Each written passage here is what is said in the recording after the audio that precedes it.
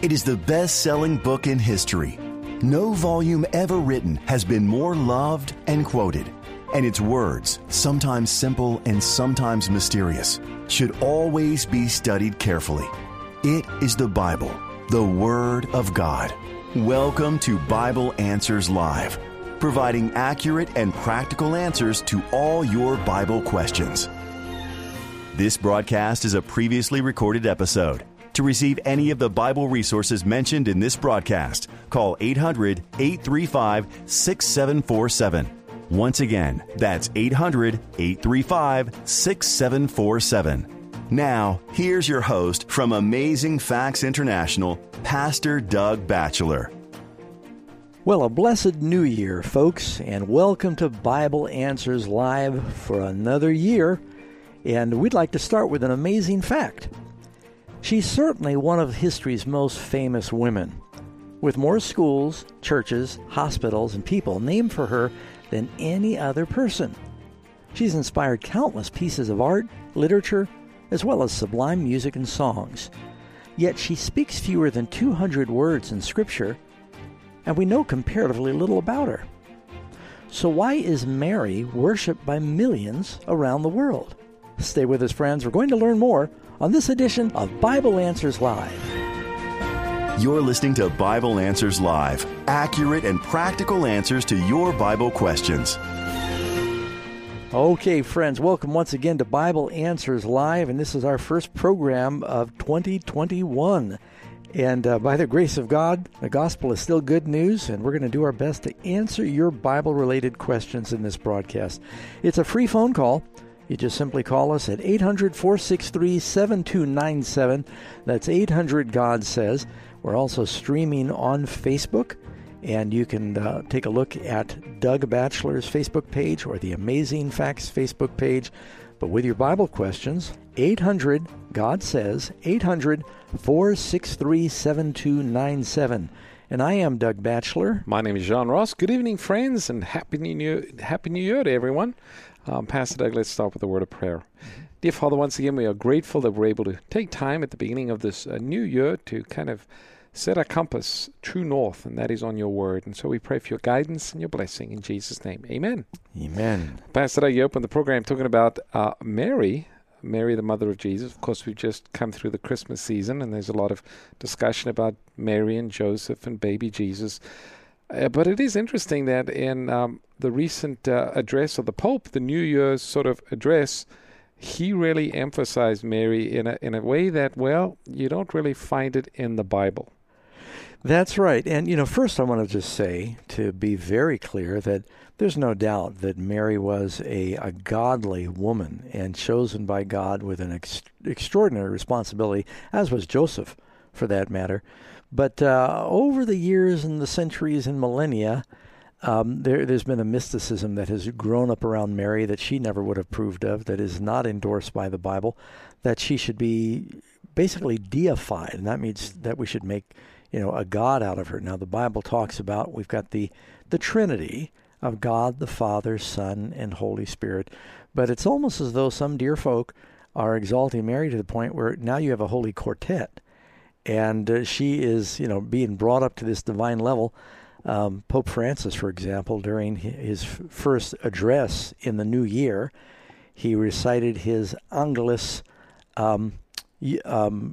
message, and he was focusing on the importance of entrusting ourselves to the motherly gaze of Mary, through whom all is possible, and placing ourselves under the maternal loving gaze of Mary Most Holy. The Pope explained in his daily liturgy to celebrate Mary as the Mother of God.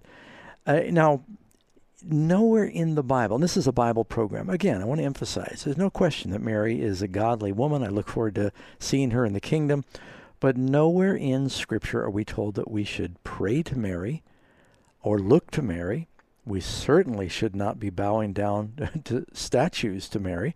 The Bible says, do not make any images of anything in the heaven above or earth beneath, let alone of a personage, and then bow before them. And even as the Pope gave this address, he stood before a statue of Mary. And so, idolatry is one of the things the Bible specifically, New and Old Testament, says, Christians should shun. And so this is all this, deifying of Mary and praying to Mary. This all basically encourages something that the Ten Commandments says should be avoided. Mm-hmm. And I think some listening right now, just a lot of lovely Catholic and Orthodox folks that have maybe been brought up to just love this, person that they hear about, and but it's not a Bible teaching, and that shocks them. We do have a book. It's called The Mystery of Mary. Mm-hmm. And we'll be happy to send this out to anyone who calls and asks. And this is our free offer this evening. If you'd like to get it, the number is 800-835-6747. That is our resource phone line. And as for the book, it's called The Mystery of Mary. We also have a website that discusses this further. It's called marytruth.com. And you can just go to that right now if you're close to your computer, marytruth.com. There's just some great material there, a lot of Bible verses. And I think you'll be encouraged as you take a look at that, marytruth.com. Well, Pastor Doug, I think we're ready for the phone lines. Our first caller we have is Stephen, listening in Canada. Stephen, welcome to the program. Hi, Pastor Doug. Hi. Hi. 1 Samuel 16:14 says, "The Spirit of the Lord has departed from Saul, and an evil spirit from the Lord tormented him." And the Bible says God is light, and in him there is no darkness or evil. So how could an evil spirit from the Lord torment Saul, and why does he use an evil spirit? Well, if God turns out light in a room, the automatic response is for darkness to fill the vacuum. And if you read in this passage, if you go back one verse to let's see, we can go to verse 13. Then Samuel took the horn of oil and anointed him, that's David, in the midst of his brothers, and the Spirit of the Lord came upon David from that day forward. And then you read in the next verse, but the Spirit of the Lord departed from Saul. Saul had grieved away God's Spirit, and so when the Spirit of the Lord is withdrawn, basically what's happening is then, God's allowing a vacuum to come and to fill it. Pastor Ross, that verse, if they receive not a love of the truth, God will send them delusion that they should believe a lie. Is that for 1st or 2nd Thessalonians that I forget? Pastor Ross is looking up a verse for me. But does that help at all, Stephen? Yes, but does that mean that God sends us an evil spirit sometimes?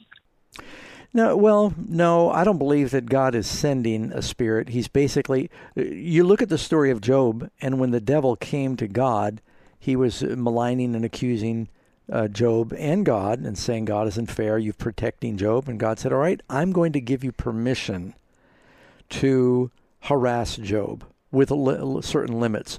So basically, God must withdraw his angels that protect us. The Bible says the angel of the Lord encamps round about those who fear him. So God, when he withdraws the protection, the automatic thing then is that the devils are going to come in. And so you could say, well, the Lord sent a spirit. Well, he didn't really send the spirit. He just withdrew his protection and the devils came in. The verse you're referring to is 2 Thessalonians chapter 2, verse 11. It says, because they don't receive a love of the truth, that they might be saved. For this reason, God will send them a strong delusion that they should believe a lie, that they all might be condemned. So there again, it almost seems as though it's the Lord sending the Spirit, but if the Lord does not protect and he withdraws his protection, there's only one other power that'll come in, and that's the devil. Right. It says they receive not a love of the truth, so they are rejecting truth. What is the only other alternative when you reject truth? You will then receive a lie. So here it says God sends them delusion. It means, God's allowing delusion to come. Same thing with King Saul. When he rejected the Holy Spirit and the Spirit came on David, the only thing left when you reject the Spirit of God is for the darkness to come in. And God then allowed the evil spirits to take Saul. He didn't want that. He wanted to fill Saul with his spirit. But Saul, through his pride and stubbornness, he rejected the Lord. Okay. Happy New Year, and please say hi to Bonnie for me. I will. Hey, thanks so much, Stephen. She might be listening right now. Hey, take care. Bye now. Bye-bye. All right, we got Cole listening from North Dakota. Cole, welcome to the program. You might have your mute on, Cole. I do have my mute on. Oops. Hello, I'm calling. I'm asking about 1 Peter 3. I'll start from, it's mainly on 1 Peter 3:19, but I'll read basically the context of 18 through 20. I can read that. Okay. For Christ also suffered once for sins, the just for the unjust, that he might bring us to God, being put to death in the flesh, but made alive by the Spirit, by whom also he went and preached to the spirits in prison, who formerly were disobedient, when once the divine long-suffering waited in the days of Noah, while the ark was being prepared, in which a few, that is, 8 souls, were saved through water. Okay.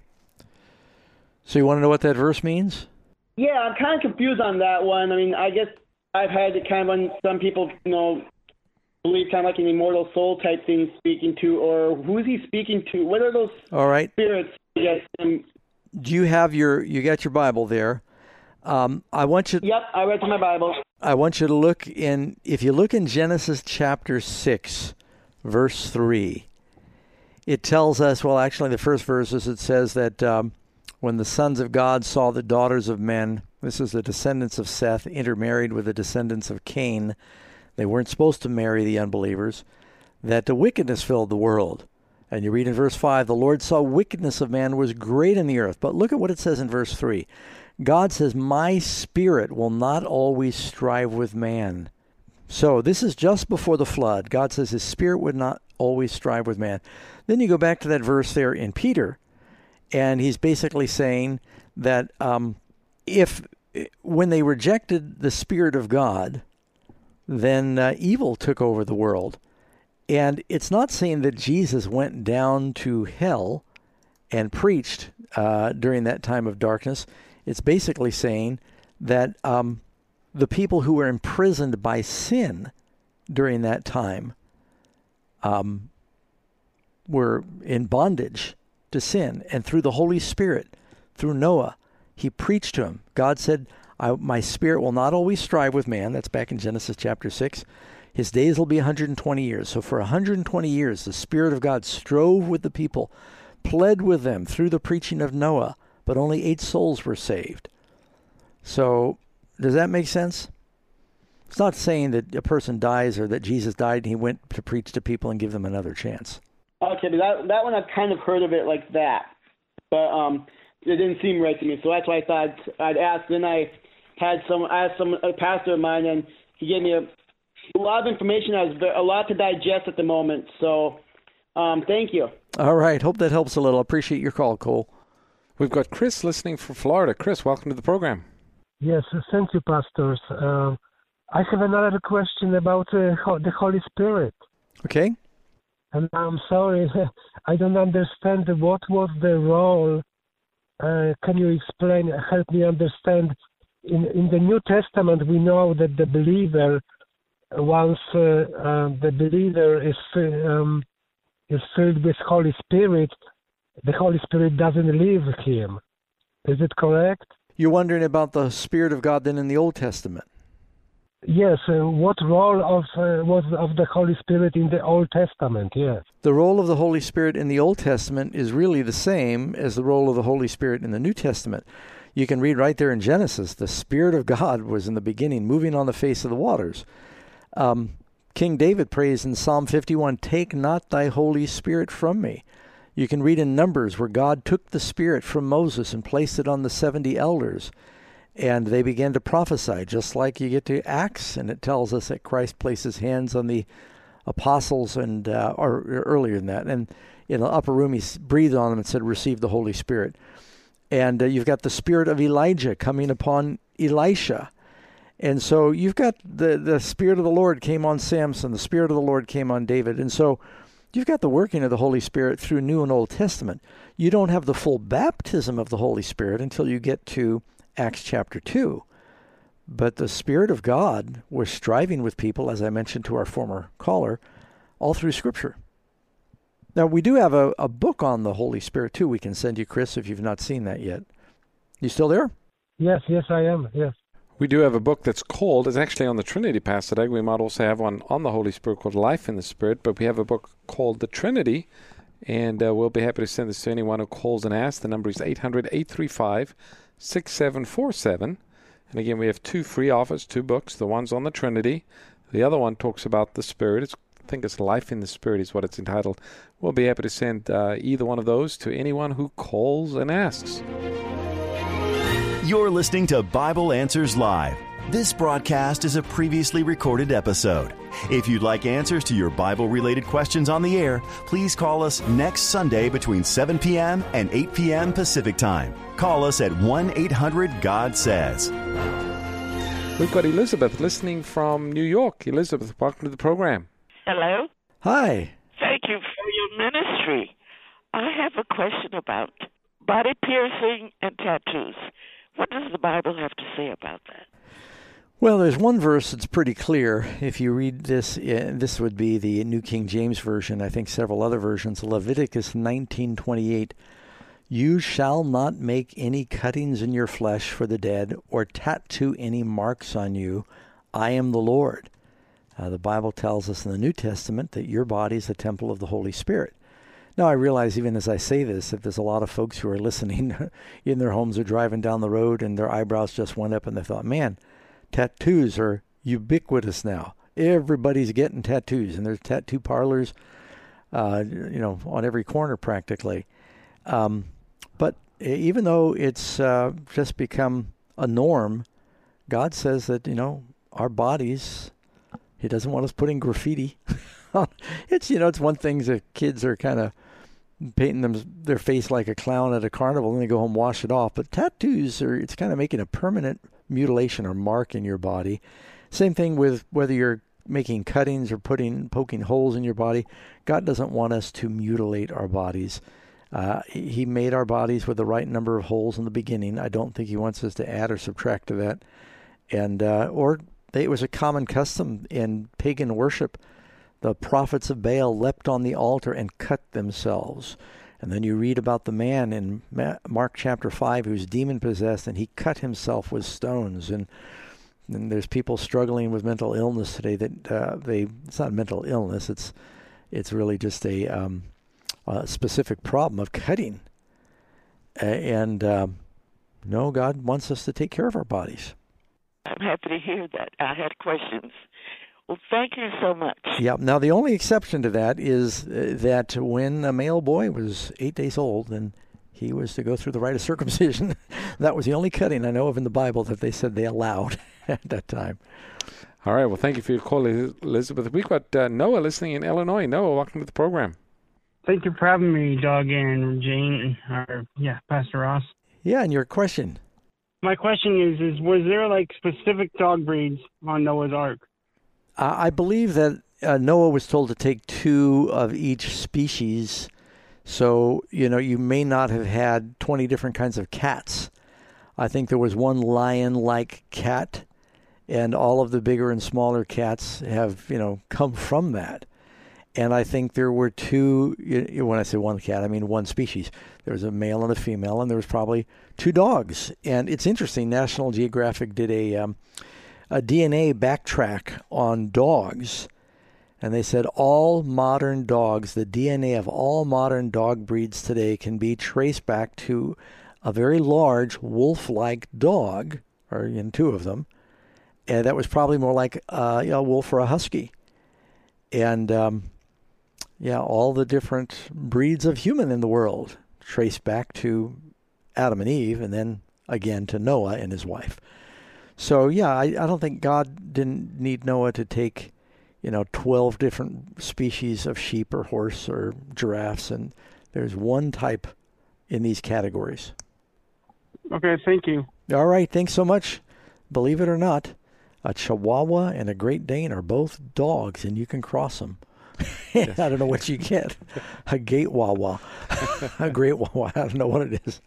But, there's only 2. All right, let's get some more questions. We got Shannon in Michigan. Shannon, welcome to the program. Hi, good evening. I'm wondering... Evening. Are Moses and Elijah in heaven? I wonder if you could clarify for me. Yeah, you read in 2 Kings chapter 2 that God took Elijah up to heaven in a whirlwind. And then if you read in Mark chapter 9, it says both Elijah and Moses appeared to Jesus on this Mount of Transfiguration. And Moses, it's believed, that the Lord raised him 3 days. Now, this is not in the Bible, but there's some ancient Jewish writings that was called the Assumption of Moses. It's referred to by, I think, an early church father named Origen. The original copies aren't around anymore. And it says that after Moses was laid to rest, God buried him, and 3 days later he raised him. Now, you do find in the book of Jude, and I think it's verse 9, that when Michael, the angel, comes to resurrect Moses, that he has a dispute with the devil. Actually, he won't dispute the devil. He simply says, the Lord rebuke thee. So there is evidence that Moses was raised and Elijah was raised, and they are in heaven now. All right. Thank you so much. All right. Thanks so much for your question. Hey, Pastor Ross, we do have a book on that called The Two Witnesses. We'll send you a free copy. It's a great book, and we'll be happy to send this to you, Shannon, or anyone who would like to receive that. Just ask for the book. It's called The Two Witnesses. The number is 800-835-6747. And again, ask for that free offer. We've got Samuel listening in Tennessee. Samuel, welcome to the program. Hello, Pastor Doug. Hi, how are you? Yeah, doing all right. First off, I'd like to say thank you, and thank you, Gene Ross, for all the hard work that you have done. Well, thank you. It's been a blessing. It's hard to believe we've been going about 26 years with this program now. Yeah. All right. Wow. My question for you is the Nebula of Orion the gateway to heaven? Well, the Bible doesn't specifically say that. A number of Christian astronomers and some commentators believe that if you want to know where in the heavens you would find the dwelling place of God, there are three. Is it three? Yeah, there's 3 places in the Bible where Orion is mentioned. 2 of them are in Job, and 1 of them is in Amos. Job 9:9, Job 38:31, and Amos 5:8. And it talks about, can you loose the belt of Orion? He made the bear Orion and the Pleiades. And then Amos says, he made the Pleiades and Orion. He turns the shadow of death into morning. So in the northern hemisphere, they often looked at that section of the skies, and I think some of the early Christians believed that the place of God's dwelling was through a corridor up there. But there's no scripture that really says that. And of course, just to add to that, we know in the Bible that deliverance often comes from the east. Mm-hmm. It speaks, Jesus himself said the second coming would be as lightning that shines from the east even to the west. Right. So also shall the coming of the Son of Man be. Orion can be observed in the northern hemisphere, but also in the southern hemisphere, which is kind of interesting. Oh, can it? I didn't know that. Because it's kind of in the middle and it's enough to the east. Yeah. So, yeah, it seems like you look at, for example, in the Bible, you have deliverance of Israel when they were in captivity. Sometimes deliverance would come from the east. Revelation speaks about deliverance coming from the east, or judgment from the east. So, yeah, you put all of that together. It appears to be that the second coming Christ comes from the east, the direction of Orion. It's interesting. Yep. I'd put an X on the sky and keep watching. All right. Hey, thanks so much, Samuel. Appreciate your question. All right, we've got Diane listening in Arizona. Diane, welcome to the program. Hello, you two. Happy New Year. Hope it's going to be a better year this year. Amen. I got a quick question. In Revelation, the third angel's message. Okay, I have a question on the second, that the angel said Babylon has fallen, has fallen. I don't think it's literally, but can you explain it to me? Sure. Yeah, I'll jump in and pass it out. You can add. Babylon is given, or at least the name Babylon is used in Revelation for a woman that's described in Revelation 17. And a woman in Bible prophecy represents a church. So here is a religious system that the Bible describes as being fallen. It's interesting to note that Babylon, you have Babylon the mother, but you also have daughters. So these would be churches that buy into the doctrines or the teachings of the mother church. It's also interesting that you have 2 falls. Babylon is fallen. There is a fall of the mother. There is the fall of the daughters. So the daughter churches would be those who have set aside Bible teaching for man-made tradition. And of course we find that beginning during the Dark Ages, even before the Dark Ages, many pagan ideas and teachings finding their way into the Christian church. And this is what the second angel is warning about. It's warning about these false teachings, false doctrines that we find not just in Catholicism, but some of the teachings have even found their way into Protestant churches. So there is the warning. We need to come out of this religious confusion, make our stand upon the teachings of the Bible. Okay, well, thank you very much, and have a happy new year. A better year with Jesus. Amen. Hey, thanks so much, Diane. Thanks for your call. Our next caller that we have is Daria, listening from the Bahamas. Daria, welcome to the program. Hi, thank you for having me. Thank you, and make sure and speak up because you're calling from a long way. Okay, no problem. My question is it deceptive to show an inaccurate representation of Jesus, especially when we know that it creates, specifically for certain races, doubt of who he is and what his mission was on earth? Yeah, so you're talking about if someone portrays like a picture of Jesus? Yes, correct. Especially, obviously in books and magazines and presentations. Right. Yeah, no, that's a good question. I'm glad you asked that. I've struggled with this myself because Pastor Ross and I, we travel, you do evangelistic programs. We often use slides. If we prepare a slide program in North America, it is typically going to depict something like the traditional view of Jesus with, hazel hair and brown or blue eyes. And then if you go to India, it makes it a little more difficult for them to relate. And we've done meetings and we've been to India together and Africa and Australia and everywhere you go.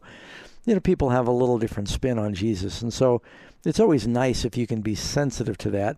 Sometimes, though, you struggle with finding artists' representations. And so, but it does always help when you're doing evangelistic art in your presentations if you have artwork that will be relatable to the various cultures that you're in. But that said, it is fairly certain that Jesus looked like a Galilean Jew, or he lived up in Galilee, but they probably all look the same all through the land of Israel. And he must have mingled in looking like just about everybody else, because even Judas needed to identify him by betraying him with a kiss. The guards couldn't figure out which one was Jesus. He looked like everyone else. Anyway, hey, thanks so much for your question, Daria. We're going to have to take a break right now. Friends, don't go away. This is just a break. We've got the best Bible questions. I see you lined up and ready. We're coming back in just a few moments. Stay tuned. Bible Answers Live will return shortly.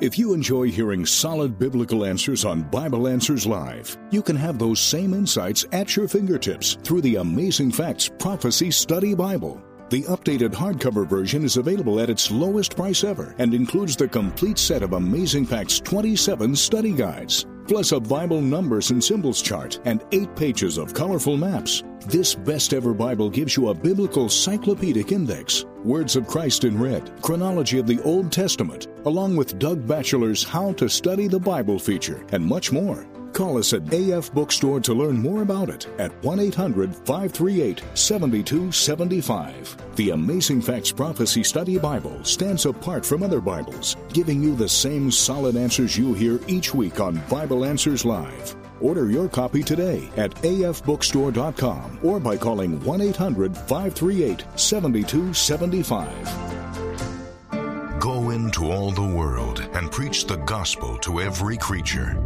Through radio, television, print, evangelistic events, and the internet, Amazing Facts International is heeding the call of Jesus to go into all the world. Millions of individuals in over 150 countries have been blessed by the Word of God. Amazing Facts has spawned new spheres of influence in India, Africa, China, and Indonesia. With each new country come hundreds of translated booklets, study guides, and video presentations produced in each region for the people of that region. Armed with these precious truths, gospel workers are empowered to spread bright rays of light on every path they travel. Please visit reachtheworld.amazingfacts.org to learn more about Amazing Facts International and how you can participate in this exciting soul-winning ministry. That website again is reachtheworld.amazingfacts.org. Thank you for your support. You're listening to Bible Answers Live, where every question answered provides a clearer picture of God and His plan to save you. So what are you waiting for? Get practical answers about the good book for a better life today. This broadcast is a previously recorded episode. If you'd like answers to your Bible-related questions on the air, please call us next Sunday between 7 p.m. and 8 p.m. Pacific Time. To receive any of the Bible resources mentioned in this evening's program, call 800-835-6747. Once again, that's 800-835-6747. Now, let's rejoin our hosts for more Bible Answers Live. Welcome back, listening friends, to BAL, Bible Answers Live. A blessed new year to all of you. And we are going to be taking your Bible questions without much delay. If you want to call in, once again, 800-GOD-SAYS, 800-463-7297 with your Bible questions. And the number for our free offers is also up on the screen if you go to Facebook, and that would be the Doug Batchelor Facebook page or the Amazing Facts Facebook page. You can see what's going on in the studio here. I always wonder why anyone would want to, but people do seem to like tuning in to watching radio. And so you're welcome to join us via Facebook as well. I am Doug Batchelor. My name is John Ross, and Pastor Doug, just maybe to add to that, we are excited this new year. Our hope, and it looks like it's coming together, is to expand Bible Answers Live, that it's not only a radio program, but it actually becomes a weekly television program, television broadcast. Yes. And we're looking to use Amazing Facts TV and maybe even some other outlets to broadcast. So stay tuned, friends. Not only would you be able to hear us, but we want to try and get this program on the air. Do something different. All right, we got, let's see, Luke is listening in Minnesota. Luke, welcome to the program. Good evening, gentlemen. How are you? Doing good. And your question tonight? So I have a question about Ezekiel chapter 38, kind of spilling into 39. Verse 8 seems to, in my opinion, point towards the latter days. And then verse 20 talks about all the men of the earth. Talk about 20. Are you talking about 39 or 38, verse 20? Chapter 38, verse 8 seems to me to point towards the fulfillment of Israel becoming a nation. The verse about the sundial going down. No, this is Ezekiel. Oh, okay, I misunderstood. I think our screener put down Isaiah, so that's through us both. I got it. Okay, great. Okay. Now it's making sense. Let me read verse 8, just so we get the context for those who are listening without their Bible. It says, Ezekiel 38:8, and after many days you will be visited, and in the latter years you will come again into the land of those who brought you back from the sword and gathered from many people on the mountains of Israel, which had long been desolate. They might be brought out of the nations, and now all of them dwell safely. So you're wondering, is this prophecy referring to a historical event, or is it referring to something yet in the future? Well, I was wondering if it was something in the future, because it seems to me that it goes through a list of a lot of different places that will rise up against Israel. Yeah. And in verse 11 it talks about, I will go up against a land of unwalled villages, and I will go to a peaceful people who dwell safely, all of them dwelling without walls and having neither bars nor gates. In my opinion, I don't think that's ever really happened in the history of Israel as a nation. Yeah, I think the key here is at the very beginning of chapter 38, it says, Gog in the land of Magog. Yep. That takes you to Revelation 20. Correct. Which is future. Yep. And so I guess going through, like in verse 20 of 38, it talks about all the men on the face of the earth, and the mountains will be thrown down and the steep places will fall. But yet in 39 it talks about the burial of Gog, and it says that the Israelites will for 7 months bury them. Yeah. All right, I'm sorry, go ahead. No, so I guess, like I understand, like in the end times that, there will be a great earthquake, which is spoken of in verse 19 of chapter 38, that there's going to be a great earthquake, but then you have a 7-month time period following that earthquake.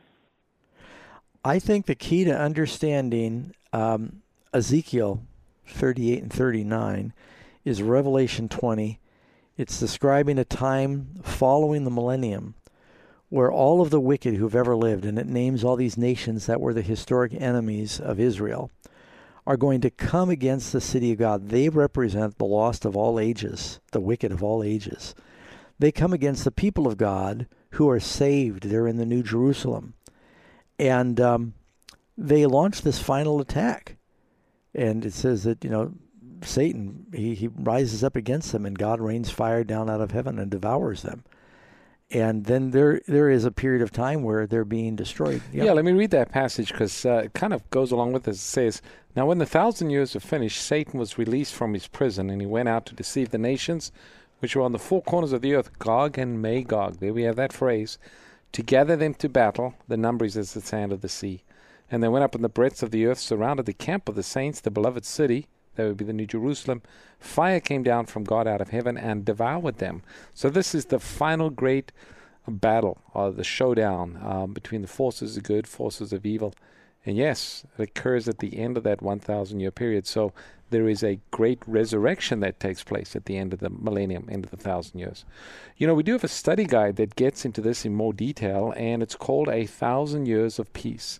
And it's all about the millennium, touches a little bit on Gog and Magog and the battle at the end. So we'll be happy to send this to you, Luke, or anyone wanting to learn more about these fascinating prophecies.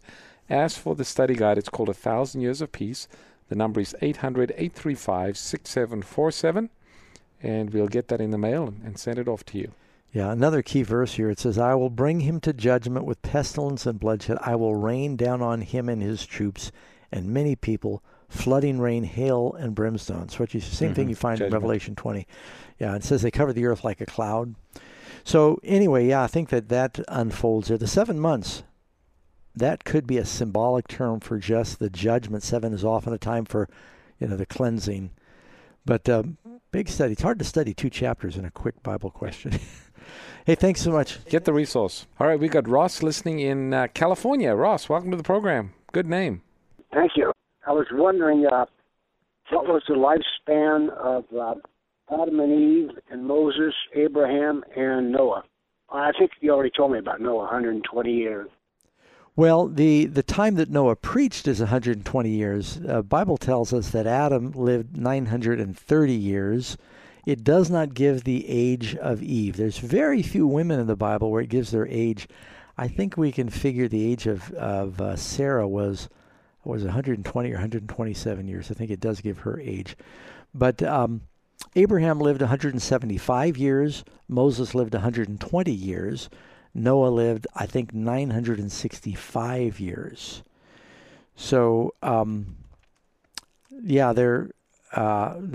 lived centuries before the flood. Then after the flood, their lives quickly shortened. Yeah, Noah lived 950 years. 50 years, I'm sorry, okay. Yeah, it was Methuselah, 969. Is that right? Yep. So, the oldest. Anyway, hope that helps a little, Ross. I was wondering, there's something else in my King James Version Bible that says Job's name is in the front, and the context it says J-O-B, but I think I saw, unless I just imagined it, it's J-O-B-E. Yeah, there's both spellings, and the English took Job, and as a matter of fact, if you're from England and your name is Job, you'll spell it J-O-B-E. But we, in American, you say, "I'm applying for a job," J-O-B. And so Job was J-O-B-E. It's a little different pronunciation, but the old English typically still spells it J-O-B. I heard I remember hearing a preacher that was a self-taught preacher, and he was preaching from the book of Job. And I sat there and listened to his whole sermon about Job. So, all right. Hey, thanks so much, Ross. We've got Robert listening in Washington. Robert, welcome. Welcome to you, too. Welcome back, and Happy New Year. Thank you. Likewise. And your question tonight? Hebrews 13. I sometimes, as I'm talking online with different peoples, they'll tell me that the Ten Commandments are obsolete and not valid anymore, and they like to use this verse, Hebrews 8:13. Hebrews 8:13? Oh, okay. I believe so. Yeah. Well, let's take a look here. It says, and in that he says a new covenant he has made, the first obsolete. Now what is becoming obsolete is growing old and ready to vanish away, and that's absolutely true. The old covenant is not the Ten Commandments. The old covenant is the agreement. A covenant is an agreement. It's a contract. And the agreement is based upon things. Now, the old covenant was an agreement that the people said, all the Lord has said we will do. They agreed to keep the Ten Commandments. The new covenant, God said, I'm going to take my law, same commandments. He said, I'm going to put them in your heart. And I will. It's based on the promises of God. The old covenant is faulty, based upon the promises of the people. The new covenant is based on the promise of God. But God has not thrown out the Ten Commandments, where now Christians are no longer obligated to be honest or not murder, and the other, 10 or 8 commandments beside them. Well, verse 10, I think, really clarifies what you're saying, Pastor Doug. It says, for this is the covenant that I'll make with the house of Israel after those days. I will put my laws in their mind and write it in their hearts. Mm-hmm. So it's not taking away the Ten Commandments, but rather it's taking the Ten Commandments from tables of stone and putting it in the heart. And, of course, if the Ten Commandments are written in your heart, you will keep those laws. So yeah, a rich young ruler came to Jesus. We just read this this week, and you can read this in Mark chapter 10. It's also in Matthew. He said, good master, what should I do to have eternal life? Jesus said, keep the commandments. And so we're not keeping them to be saved, but for the believer, you keep them because you are saved. And you want to please the Lord. We have a special free offer we'll be happy to give you, Robert, that talks about the why the Old Covenant failed. Yes. It's a great booklet by Joe Cruz. We'll send it to anyone wanting to learn more about the New Covenant and what the Bible says. 800-835-6747. Ask for the book, Why the Old Covenant Failed. Again, that's 800-835-6747. Brett is listening in Atlanta, Georgia. Brett, welcome to the program. Good evening, pastors. How are y'all? Doing good. Thank you. Good. My question relates to Matthew 5:32. I'm divorced and in a situation where my children and myself are being abused. My now wife is divorced in a situation where her husband never really left his parents' house to be a part of their marriage. And so our concern is the part where it says committing adultery if we're divorced for any other reason other than adultery. So it's always complicated to go deep into this question on the phone because there's usually a lot of details that can affect this. But I think you're saying that you're divorced and you're remarried now, and the person you're remarried to also has been divorced, and you're wondering, am I getting this right? You're wondering if the Bible is saying your marriage is not valid? Yes, sir. Yes, sir. Well, biblically, the only grounds for divorce and remarriage is adultery. Some make an argument that abandonment, sometimes a man will marry a woman, have a couple of kids, and then he takes off for 10 years. At some point, I think a Christian would say that that person they're not coming back, and they'd probably be free to have that marriage annulled and remarry. And then you've got also in 1 Corinthians 7, if two pagans are married and one becomes a Christian and the unbeliever says, look, I'm divorcing you because I didn't marry a Christian. I don't want to be married to a Christian.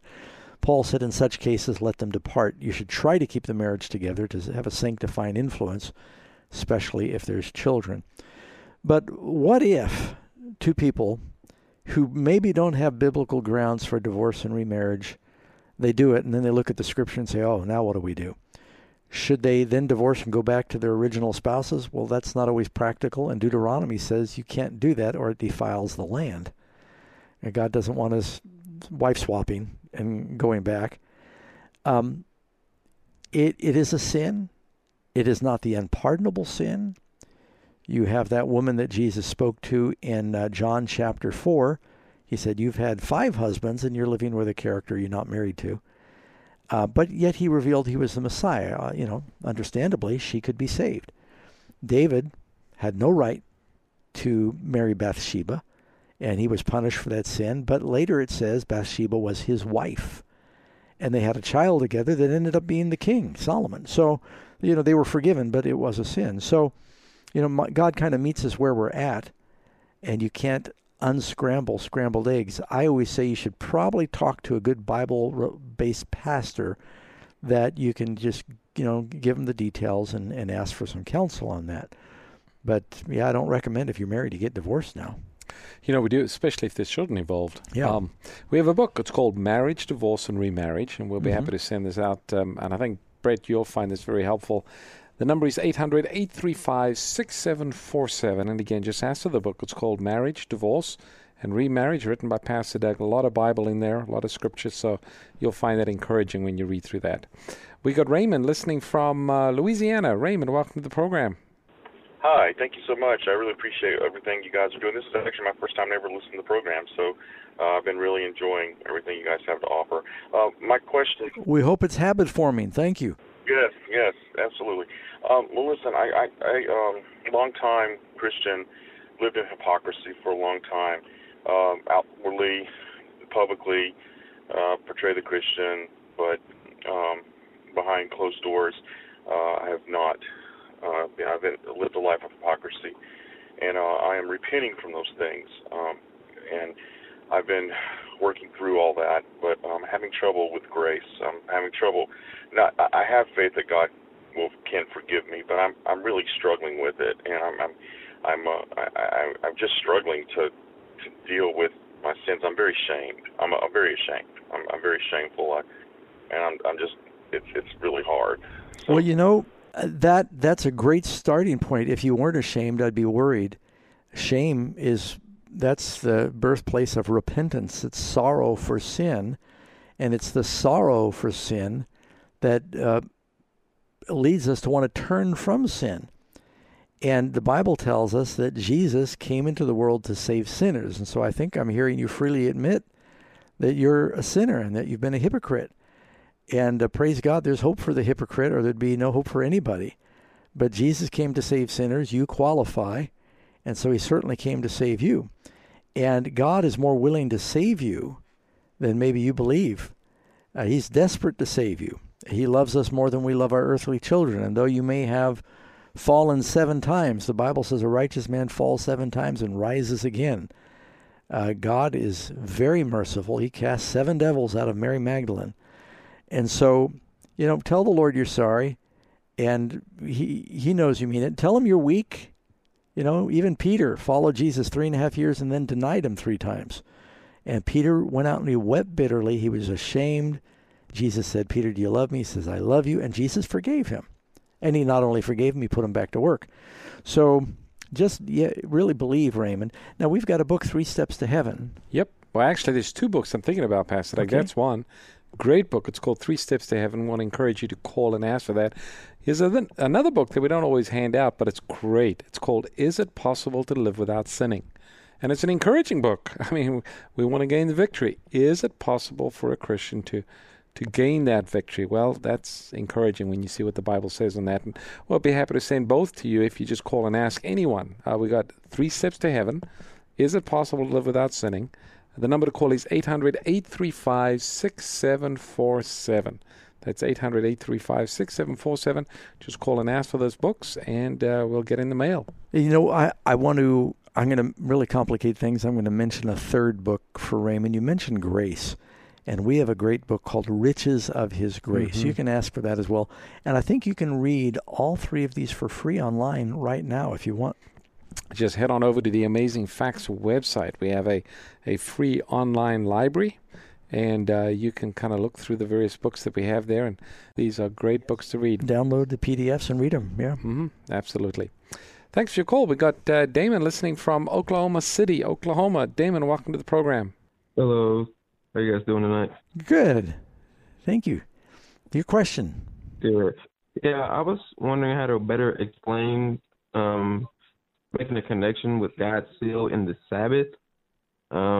Usually when I try to do this, I kind of go towards speaking about the mark and how the dragon gave the Roman Catholic Church its power. and connecting it and saying and showing them, like, you know, the mark of the Roman Catholic Church, their authority is Sunday, but God already has a day of worship, which is the Sabbath. But I kind of struggle making a connection with God still in the Sabbath, like explaining that. Well, I'll tell you what, if you look in, let's talk about the seal of God. Everyone thinks about the mark of the beast, and you really need to be marked by God to be saved. You read in Isaiah chapter 8, bind up the testimony, seal the law among my disciples. And in the Ten Commandments, in the law of God, you find one commandment that actually has the word holy in it, and that is the Sabbath commandment. And it's about our time with God, and time is what life is made of. God wants a love relationship with us. And so this is the seal. You can also read in Ezekiel 9 about everybody that is saved in Ezekiel 9. There's a judgment on the house of God, but those that sigh and cry for the sins, they receive this mark, this seal that saves them. It protects them.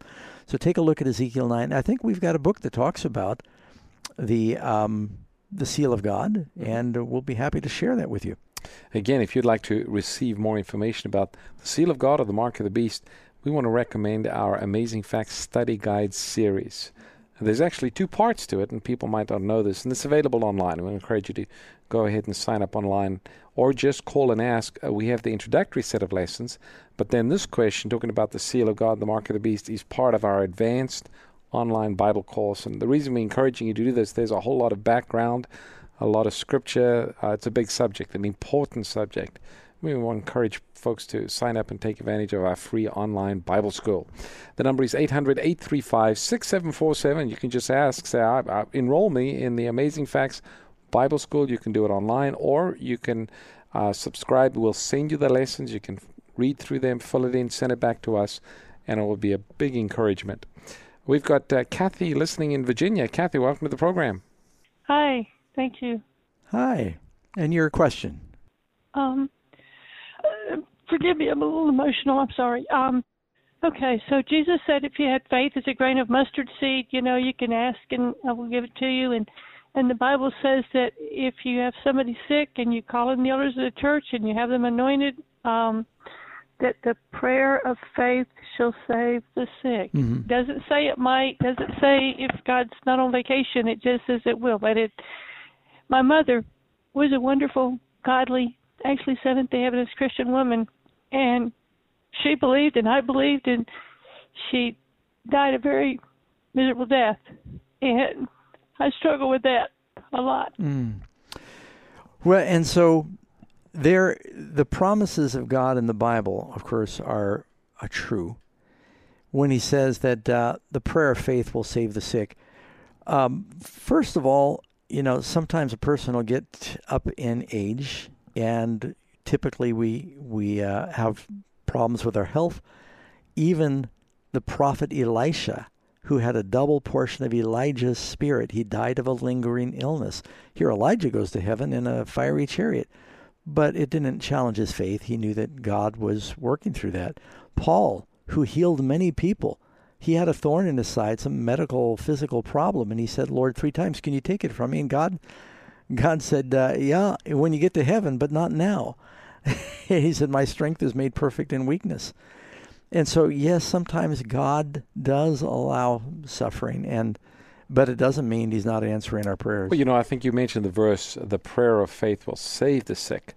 And we often think of that in terms of now, but of course the greater meaning, the greater promise is that there is going to be a resurrection morning, and the dead in Christ will rise first. There'll be no more pain, no more sorrow.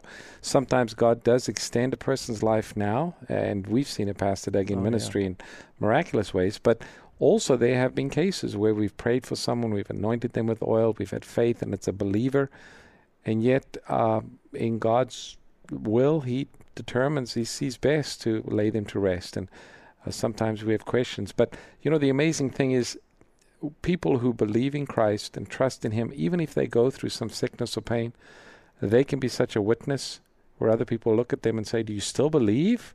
Look, you're struggling, you're suffering, and yet their faith is strong. And what an encouragement that is to so many. That's right. Absolutely. And Kathy, you said your mother was a person of great faith. Keep in mind, when she closes her eyes in death, her next conscious thought is complete healing and a glorified body.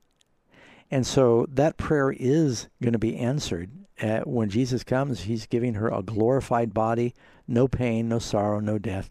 And but, you know, it does break our hearts when we see loved ones suffer. I've seen it, and I think everyone listening. Don't let that challenge your faith. God is still good. Listening friends, we probably wouldn't be fair to take another question. I see Christy and Edward and Rick and Diane and Juliana and Sue waiting to get your question answered. I don't think we're going to get to you tonight. I hope you will give us another chance next week. And we want to wish everybody a blessed new year. I know there's still a lot of challenges going on around the country. And whatever the problem is, we still believe that Jesus is the answer. We'd encourage you to go to the Amazing Facts website, and you can also be listening to these resources all through the year. We've got Bible studies, we have sermon videos, and after you enjoy them, if you're being edified spiritually, pass it along to your friends. And if you are blessed, we're 100% listener supported. You know what that means. Just go to the website and click donate. Keep us on the air for another year, and we'll look forward to studying with you next week. Thank you for listening to today's broadcast. We hope you understand your Bible even better than before. Bible Answers Live is produced by Amazing Facts International, a faith-based ministry located in Granite Bay, California. The Bible tells us that salvation, of course, emanates from God. So we need to know something about God to rightly understand and embrace salvation. Yet in the church today, there's a great deal of confusion about the nature of God. The Bible says God is one God, but is he three persons? Is Jesus also eternal God? Because Jesus is the Son of God, does that mean there was a time when he did not exist or he was brought into existence? Is the Holy Spirit a person, or is he just the force and the energy that God uses to communicate? You know, I thought this was so important, I really felt led of the Lord to write a book on the subject called Exploring the Trinity, One God or Three. In this book, we answer those very important questions. We talk about the history of the Holy Spirit in the Old Testament, as well as the history of the Holy Spirit in the church and how it has been much debated. This is something we really need to understand, because Jesus said eternal life comes from knowing God. Can't get enough Amazing Facts Bible study? You don't have to wait until next week to enjoy more truth-filled programming. Visit the Amazing Facts Media Library at aftv.org. At aftv.org, you can enjoy video and audio presentations as well as printed material, all free of charge, 24 hours a day, 7 days a week, right from your computer or mobile device. Visit aftv.org. For life-changing Christian resources, visit afbookstore.com. Did you know Amazing Facts has a free Bible school that you can do from the comfort of your own home? It includes 27 beautifully illustrated study lessons to aid in your study of God's Word. Sign up today for this free Bible study course by calling 1-844-215-7000. That's 1-844-215-7000.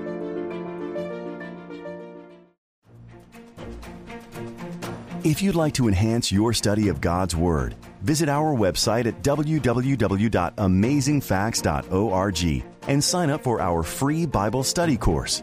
And make sure to check out our online bookstore at afbookstore.com, which offers thousands of inspiring books, DVDs, and more to help you get the most out of God's Word.